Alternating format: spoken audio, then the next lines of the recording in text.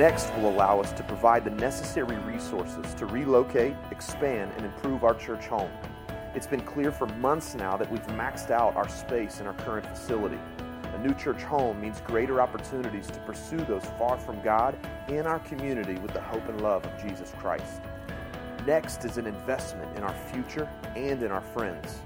By relocating our church home and upgrading our facilities, we can increase our local ministry and invest in the lives of more people who need the hope and new life that only Jesus can offer them. It's time now for the people of Cross Point to step up. God has given us the incredible opportunity and privilege to participate in His kingdom work here in Northwest Atlanta, to see lives changed in ways that can only be explained by Him. But with that incredible privilege comes great responsibility.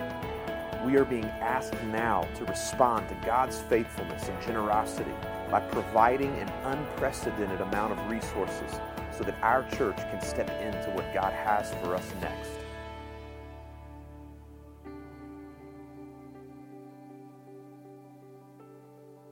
Hey, my name's Christy. My name's Travis. We came to Cross Point in 2014. I just actually graduated from grad school in Savannah. We had a really good church that we went to in Savannah that we really just did enjoy. So we were kind of a little anxious trying to find a church in Cartersville. We actually looked online, found Cross Point. I was able to look and find out what their beliefs were. And the next Sunday we showed up, and we've been going ever since. We've actually been really lucky to get involved at Cross Point over the past year and a half. We've been able to join a small group and a discipleship group where we've made a lot of good friends, a lot of good relationships, and be able to study the Bible even further. My favorite thing is just actually being able to meet on Sundays, hear Pastor James preach the gospel, and just kind of get them to take home and to learn how to study the Bible better, to just learn how to share the gospel more. Yeah, we've also been involved in some serving roles at the church, and we serve at the 5, and that's kind of opened us up to serving in other aspects and events at the church.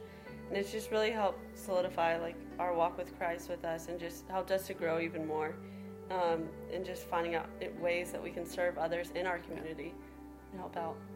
We're excited for the next initiative because we're excited to see how our church can grow through it. We know that Pastor James has said that we're currently growing at 80% capacity, and at 80% capacity, church statistics say that your church stops growing, and we want Cross Point to continue growing and to continue reaching people as it's reached us.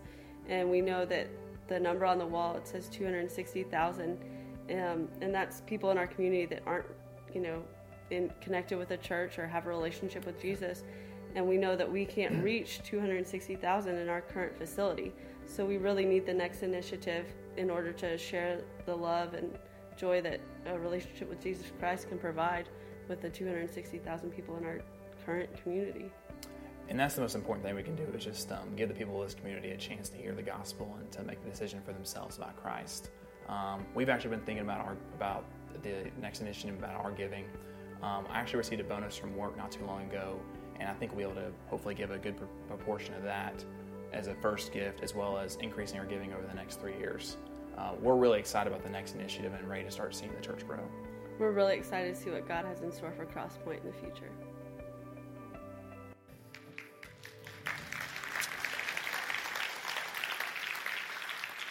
Awesome. Well, hey, listen, I'll go ahead and just let you know right out of the gate that at the end of this message, we're going to give you an opportunity to turn in your next gifts, your next commitments. After I preach, we're going to ask you to stand and to come forward and to place your gifts and your commitments on the stage. It's going to get a little messy. There are a lot of people in this room, and we're all packed in and tight, so we'll need to be patient with one another. But again, at the end of the message, we're going to invite you and give you the opportunity to stand, to come forward, and to turn in your gifts and commitments, all right? But before we get there, I've got a message to preach. So let's get our Bibles, if we have them. If you have a device with some kind of app on it, go ahead and get that out. Go to Nehemiah chapter 9 with me. Nehemiah chapter 9. Well, today we are closing out this series that we've been in for the last few weeks on the story of Nehemiah, a man who was born into slavery. 150 years before we pick up in his story, we know that the Babylonians defeated his nation, the nation of Judah, and they did so in a ruthless manner. They tore down the majestic temple in the city that Solomon had built. They tore down the walls that surrounded the city. And they also forced many of the people living in Jerusalem at that time into captivity in Babylon. Well, fast forward 47 years, and the Persians defeat the Babylonians and emerge as the New World leaders.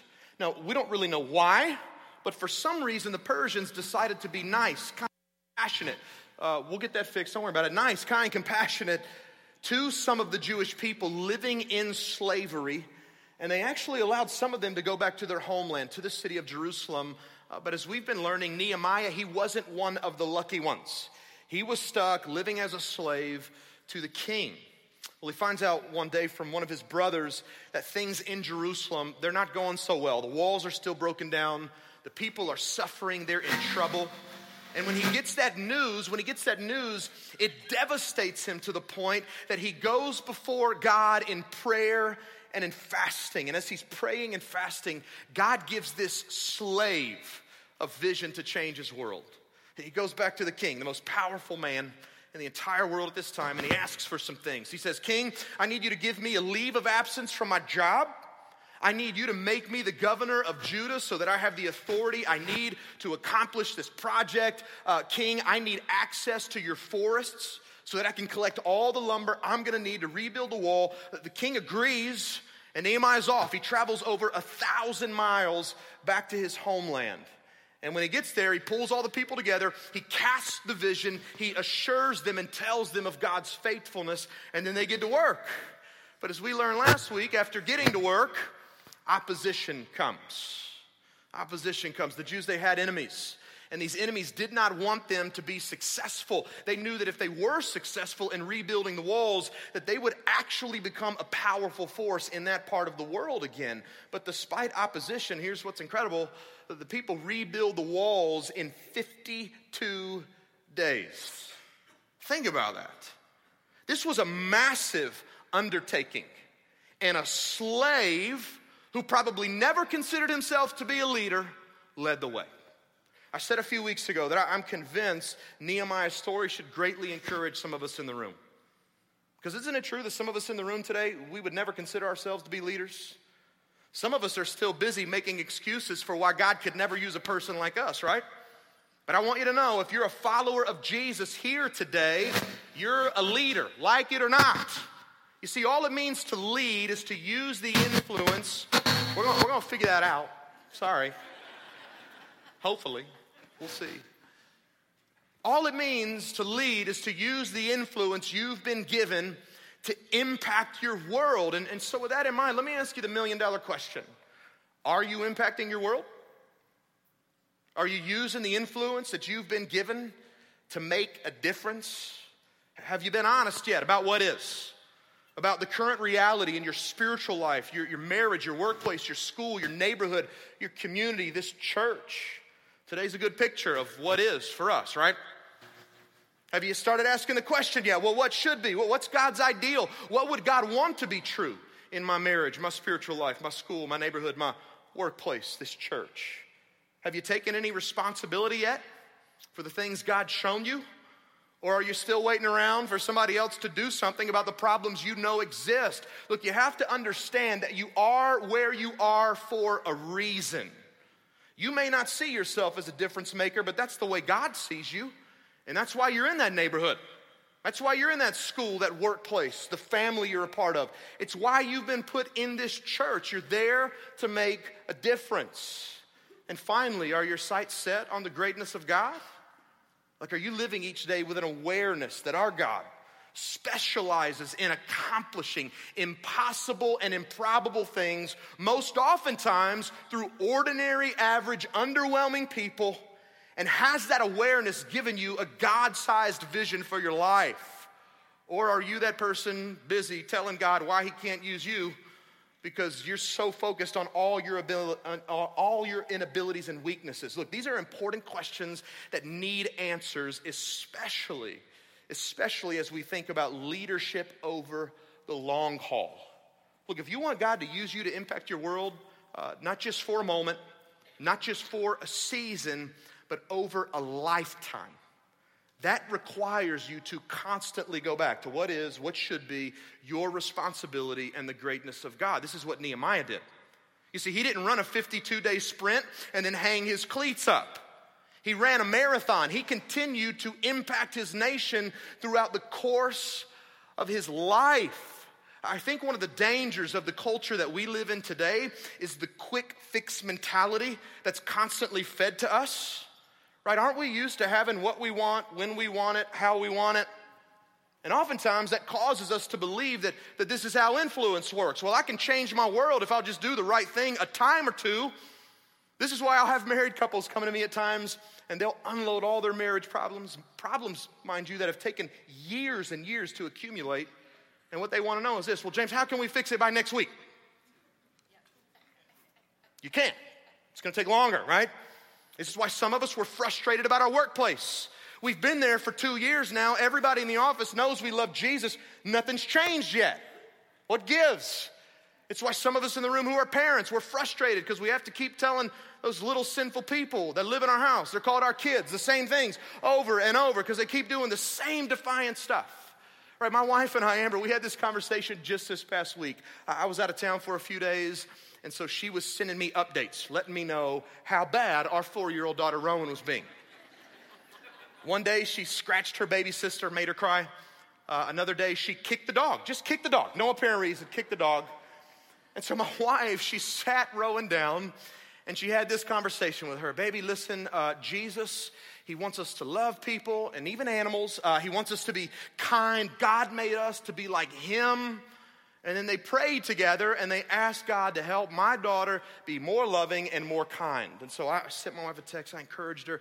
Hey, babe, that sounds awesome. You did the right thing. That was the right conversation.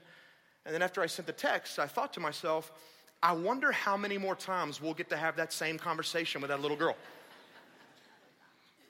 See, you know, like I know, if you're a parent, kids never get it the first time, or the second time, or the third time, or the fourth time, and so on, right? You got to keep saying the same stuff over and over and over and over again. And more importantly, you have to live out what you're teaching, right? And you pray over time that as you speak into your kid's life, and you live out what it is you're saying so that they have a picture of what it looks like. You pray that over time your life and your words will start to influence and impact their lives. Listen, the same is true across the board.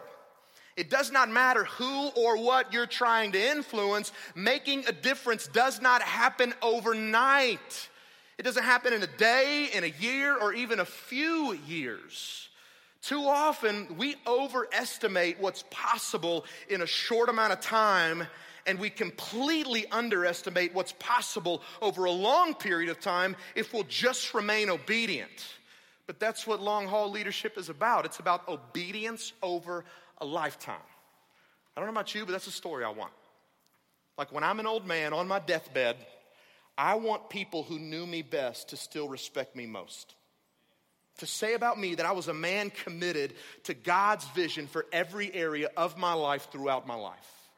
I think a lot of you in the room, you want the same thing. So the question is, how in the world do we get there?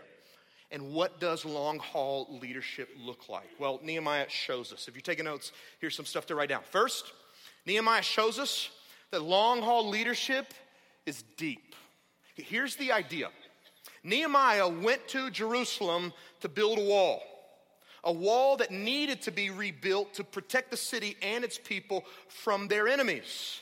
But at the same time, Nehemiah understood that it was about more than just a wall. You see, Israel had a bigger problem. They had completely forgotten about who God called them to be and what he called them to do in the world. Centuries earlier, God made a promise to the father of the Jewish people. His name was Abraham. And he said to Abraham, this people that are going to descend from you, I'm going to bless them, and I'm going to use them to bless all the nations of the world if they'll walk in obedience to me. That sounds awesome, doesn't it? But as the story goes, the people, they decide, well, we don't want to walk in obedience to God. We would rather do life our way. And as a result of their sin and their pride, they suffered defeat. And that prevented them from being the blessing that God desired them to be. But it not only prevented them from being that blessing, it also brought reproach upon the very name of God. And every time they looked out at that broken down wall, it was just a reminder. It was a reminder we've left him behind. We've done life far away. Everything that God had for us, we've abandoned it. But as that wall started to be rebuilt, it was a symbol of God restoring his people. And I love it. In Nehemiah chapter 9, he calls together the people of the city, and he dedicates the wall to bring awareness to that reality. Read verses 1 through 3 with me. Check it out. Now on the 24th day of this month, the people of Israel were assembled with fasting and in sackcloth and with earth on their heads. And the Israelites separated themselves from all foreigners, and they stood and confessed their sins and their iniquities of their fathers. And they stood up in their place, and they read from the book of the law of the Lord their God for a quarter of the day. And for another quarter of the day, they made confession and they worshiped the Lord their God. So for half a day, picture this, half a day they're doing what we're doing. They're reading the scriptures, they're worshiping God, they're confessing their sins. And over the course of those 12 hours, these people were slowly but surely making their way back to God. And at the same time, they were becoming aware that God is graciously and undeservingly pouring out his blessing on us, his people, once again. Look, it was about more than a wall. It was so much deeper than a construction project. It was about what the wall meant in regards not only to their past and their present, but to their future. Look, I told you just a few minutes ago that at the end of this message, we're going to give you the opportunity to get out of your seats, to come forward, and to lay your gifts, your financial gifts, and your 3-year giving commitments above and beyond your regular giving on this platform, on this stage, so that you can say yes to God and what's next for our church. And we've been telling you for weeks now that the plan is to use those gifts and those commitments to purchase a new facility for our church family. But please hear me, I said this last week, it's about more than a building. Are you with me? It goes so much deeper than a construction project. This is about the mission God's called us to. We're here today to invest and to commit to relentlessly pursuing those far from God with the hope and love of Jesus. This is about us making room, as Christy said on video, for those 260,000 unchurched people in our community who desperately need to find their way back to God. And just as that wall in Jerusalem was a symbol, like I'm praying that you'd come and you'd lay down your envelope today on this stage as a symbol of your commitment to that vision and that mission. I'm praying that you'd come and you'd lay it down and you say, God, I am recommitting myself to sharing Jesus with people that I know need him. God, I'm recommitting myself today to using my influence in my neighborhood, my workplace, my school, my community in order to help people find their way back to you. I pray that some of us would come and we'd say, God, I recommit myself to serve in somewhere so that when I show up week after week, I remember that all this is not about me. I recommit myself to getting in a group with other believers in this church so that I can grow in my faith and help people outside these walls who are struggling and need help. God, I recommit my marriage to you today so that our relationship as husband and wife can be a picture of the gospel to our community. God, I commit my family to you today. I don't want my faith to die with me. I want it to be passed on from generation to generation to generation. Let me just say it again. Church, this is about more than a building. It goes so much deeper than a construction project. This is about the lives of people, real people being radically changed by Jesus because of the people in this room committing to God's mission and vision for us as Crosspoint City Church.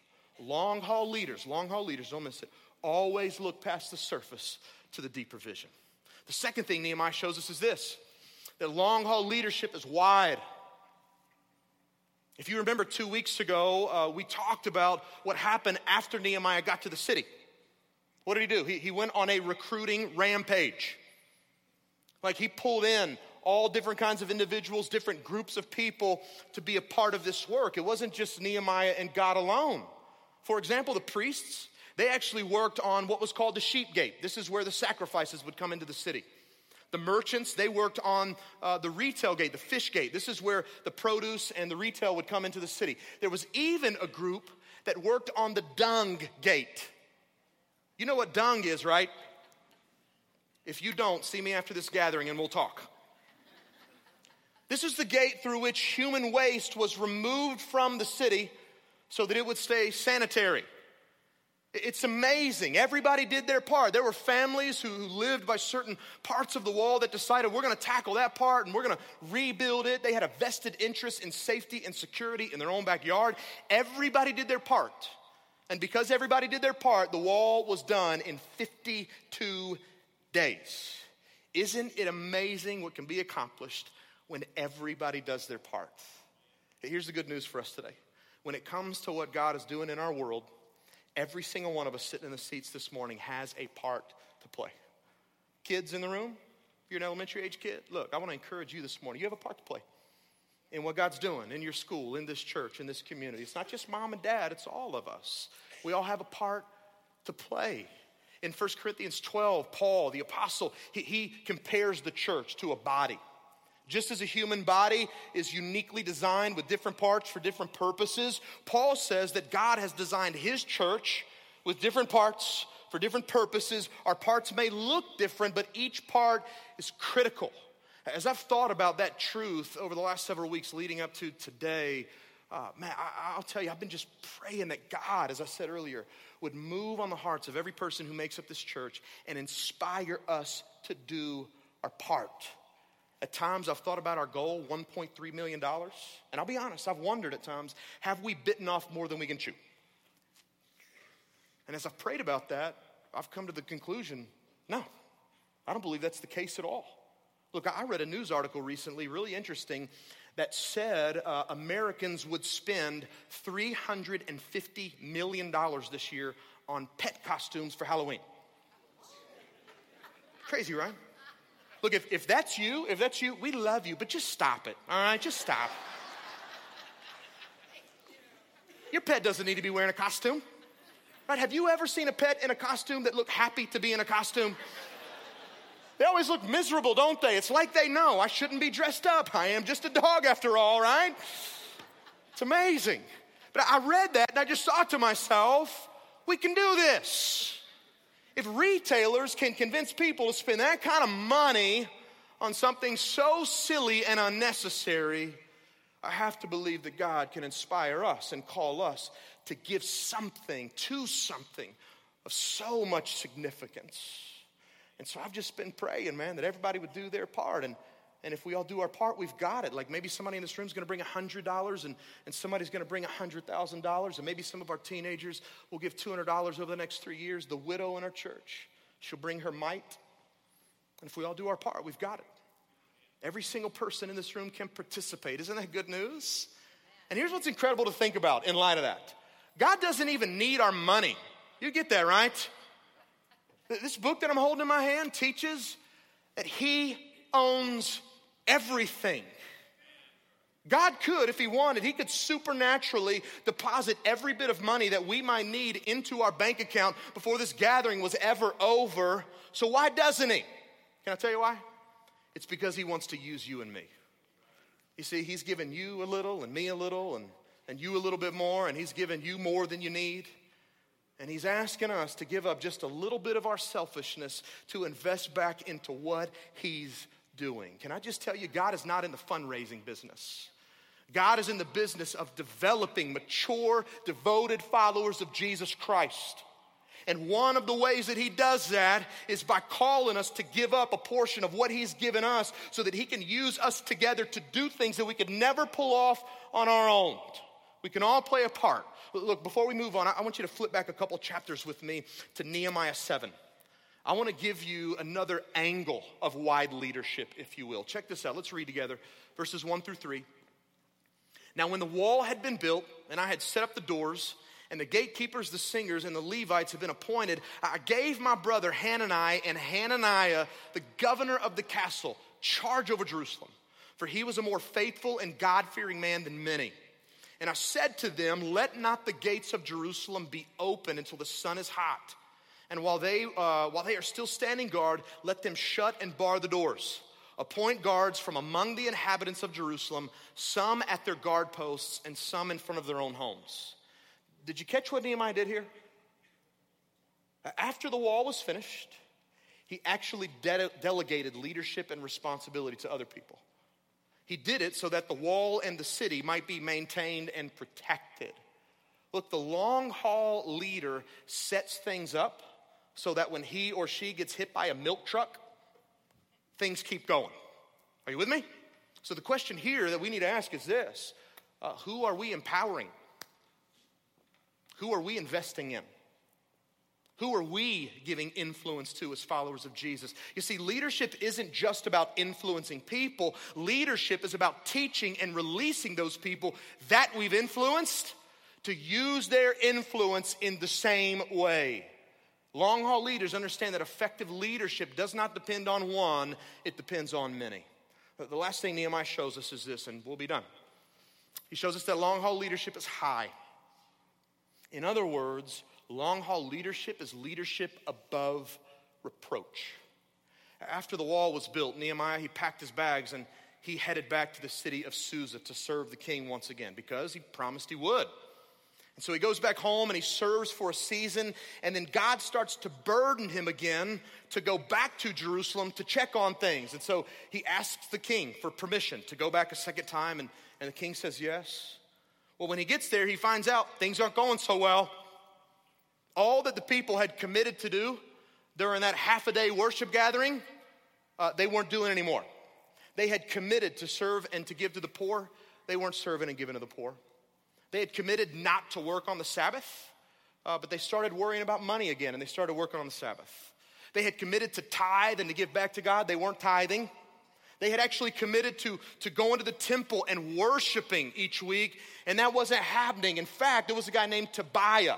He was a man who fought against the rebuilding of the wall. He actually moved into the temple courtyard. He was living there. And I love Nehemiah's response in chapter 13. Look at this, verses 8 and 9. And I was very angry. Don't you love that? Old angry prophet Nehemiah. I was very angry, and I threw all the household furniture of Tobiah out of the chamber. And then I gave orders, and they cleansed the chambers, and I brought back there the vessels of the house of God with the grain offering and the frankincense. But when I read this, my mind goes to what Jesus did in the temple 445 years later. If you're new to church, here's the story. Jesus shows up to the temple one day, and he finds money changers and religious leaders cheating the poor and taking advantage of people there to meet with God. And he's so angry, the Bible says he makes his own whip. You gotta be angry to make your own whip. But he makes a whip, and he flips their tables over, and he drives them all out of the temple. That's the same scene in Nehemiah 13. He's so mad that nobody's showing up to the temple to worship, but instead it's been turned into some guy's apartment, that he goes berserk. He starts wrecking the place. That's courageous leadership. That takes guts, right? But it gets even better. He then calls together all the nobles and all the wealthy Jewish people living in that area. And he says to them, hey, I heard that while we were rebuilding the wall, the common people didn't have enough time to work in their fields because they were busy obeying God and helping with the project. And because they weren't going to have enough crops for next year, they borrowed money from you people, and you've been charging them high interest. You've taken advantage of them, and you even took their children as collateral. And because they've been able to repay you their debt, now you've turned their children into your slaves. Nehemiah looked at these people and he said, this stops today. Return their kids, cancel their debts, and quit practicing evil, you dirty sinners. I made that last part up, by the way. He didn't say that. He should have, though. It sounded good, didn't it? Strong. And do you know what the people said back to him? Yes, sir. How in the world did a slave gain that kind of leverage and influence over leaders of leaders, over wealthy Jewish people living in the city during that time? If you're taking notes, write it down. 2 words. Moral authority. You see, when Nehemiah became the Judah of governor, he could have taxed these people, gotten money from them. They would have actually expected him to do so. But guess what he didn't do? He didn't take money from them. Not 1 cent. He did not abuse his power for personal gain. And so when he stood before this group of people who were abusing their power for personal gain, and he told them to do what was right, they listened. Why? Because he was a man who practiced what he preached. How about you? Are you practicing what you preach? Like, how about with your kids? Are you playing by the same rules you're asking them to play by? How about in your marriage? Are you serving your spouse in the same way you keep telling them they need to serve you? What about in your school or your workplace? This community you live in. Man, there are people all around you every day that you know don't know Jesus. Are they getting you the same Monday through Saturday as we're getting in here on Sundays? Are you practicing what you preach? Look, please hear my heart. I'm not asking that question to imply that you must be perfect. If so, I'd be a hypocrite because I'm far from perfect. Right? I need the grace of Jesus as much or more than many of you sitting in the room today. All I'm asking is this. Does your life match up with your mouth? Does what you say you believe transform the way you live your life day in and day out? If not, I pray and I beg you to get on your knees at some point today, maybe even in this room, and to ask God to do something in you that only He can do, to break your heart for what breaks His. Because I'm telling you, you'll never impact your world for Jesus if you're not truly following Jesus. And speaking of Jesus, as we get ready to close, speaking of Jesus, we see this same kind of leadership that we've been talking about today reflected in Him. Look, when Jesus came here to this earth, He had a leadership that was deep. He showed up and He started performing miracles. Right? He healed the blind, caused the lame to walk again, healed the lepers, cast demons out of people. He even fed at one point a crowd of over 10,000 people with a little boy's Lunchable. One of my favorite stories is a story in John 2 where Jesus shows up to the wedding, the heathen wedding, and He turns water into wine, His first miracle ever. And He does it to save face for the groom and his family. I grew up in the Baptist church. My Baptist friends still have no idea what to do with that story, by the way. It's awesome. Wasn't grape juice. The Bible says He made the good stuff, right?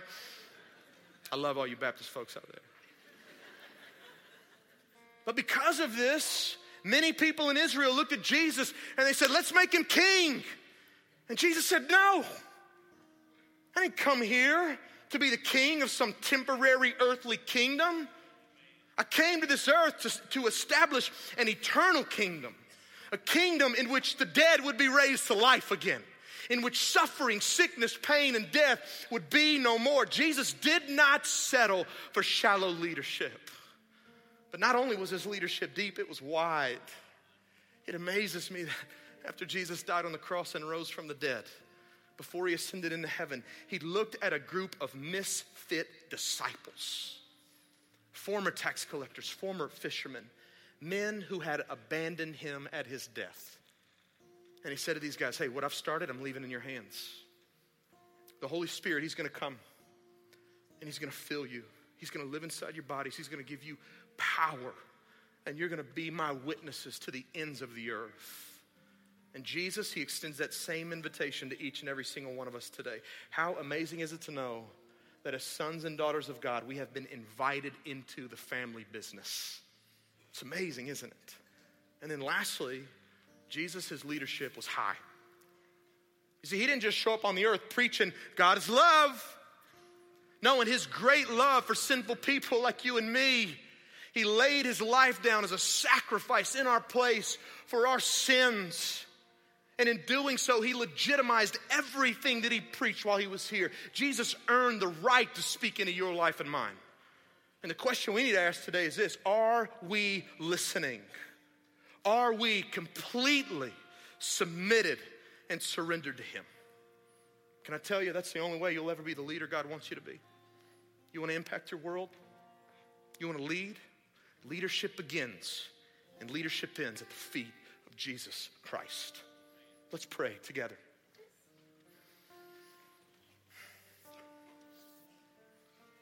God, I'm so grateful for your word. I'm so grateful for stories like Nehemiah's that remind us that we're usable. In spite of our inabilities, our weakness, our status, socioeconomic level, our past, our family story, God, you can do amazing things with our lives. God, help us to say yes to you. Listen, with heads bowed and eyes closed, This is Commitment Sunday. It's a big day.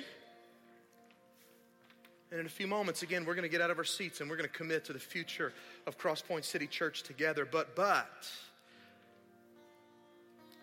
I kind of believe that there are some people in this room who need to make a different kind of commitment today.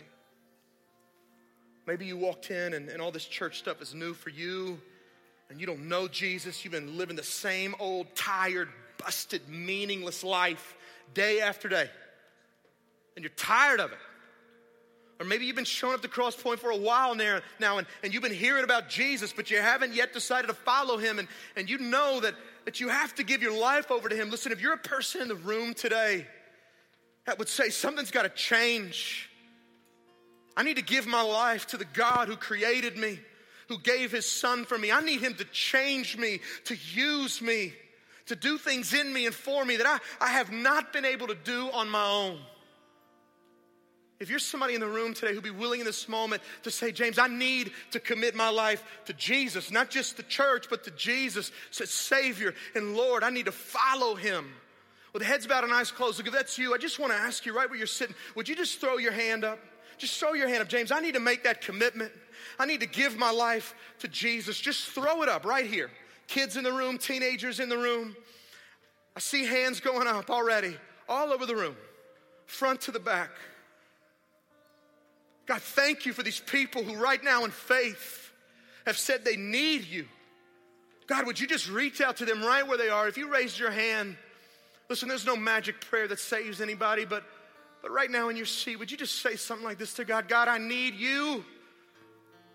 God, I just put my hand up to say that I need you. And God, I'm asking you to change me. I'm releasing control of my life to you today. I believe in Jesus as my Savior and Lord.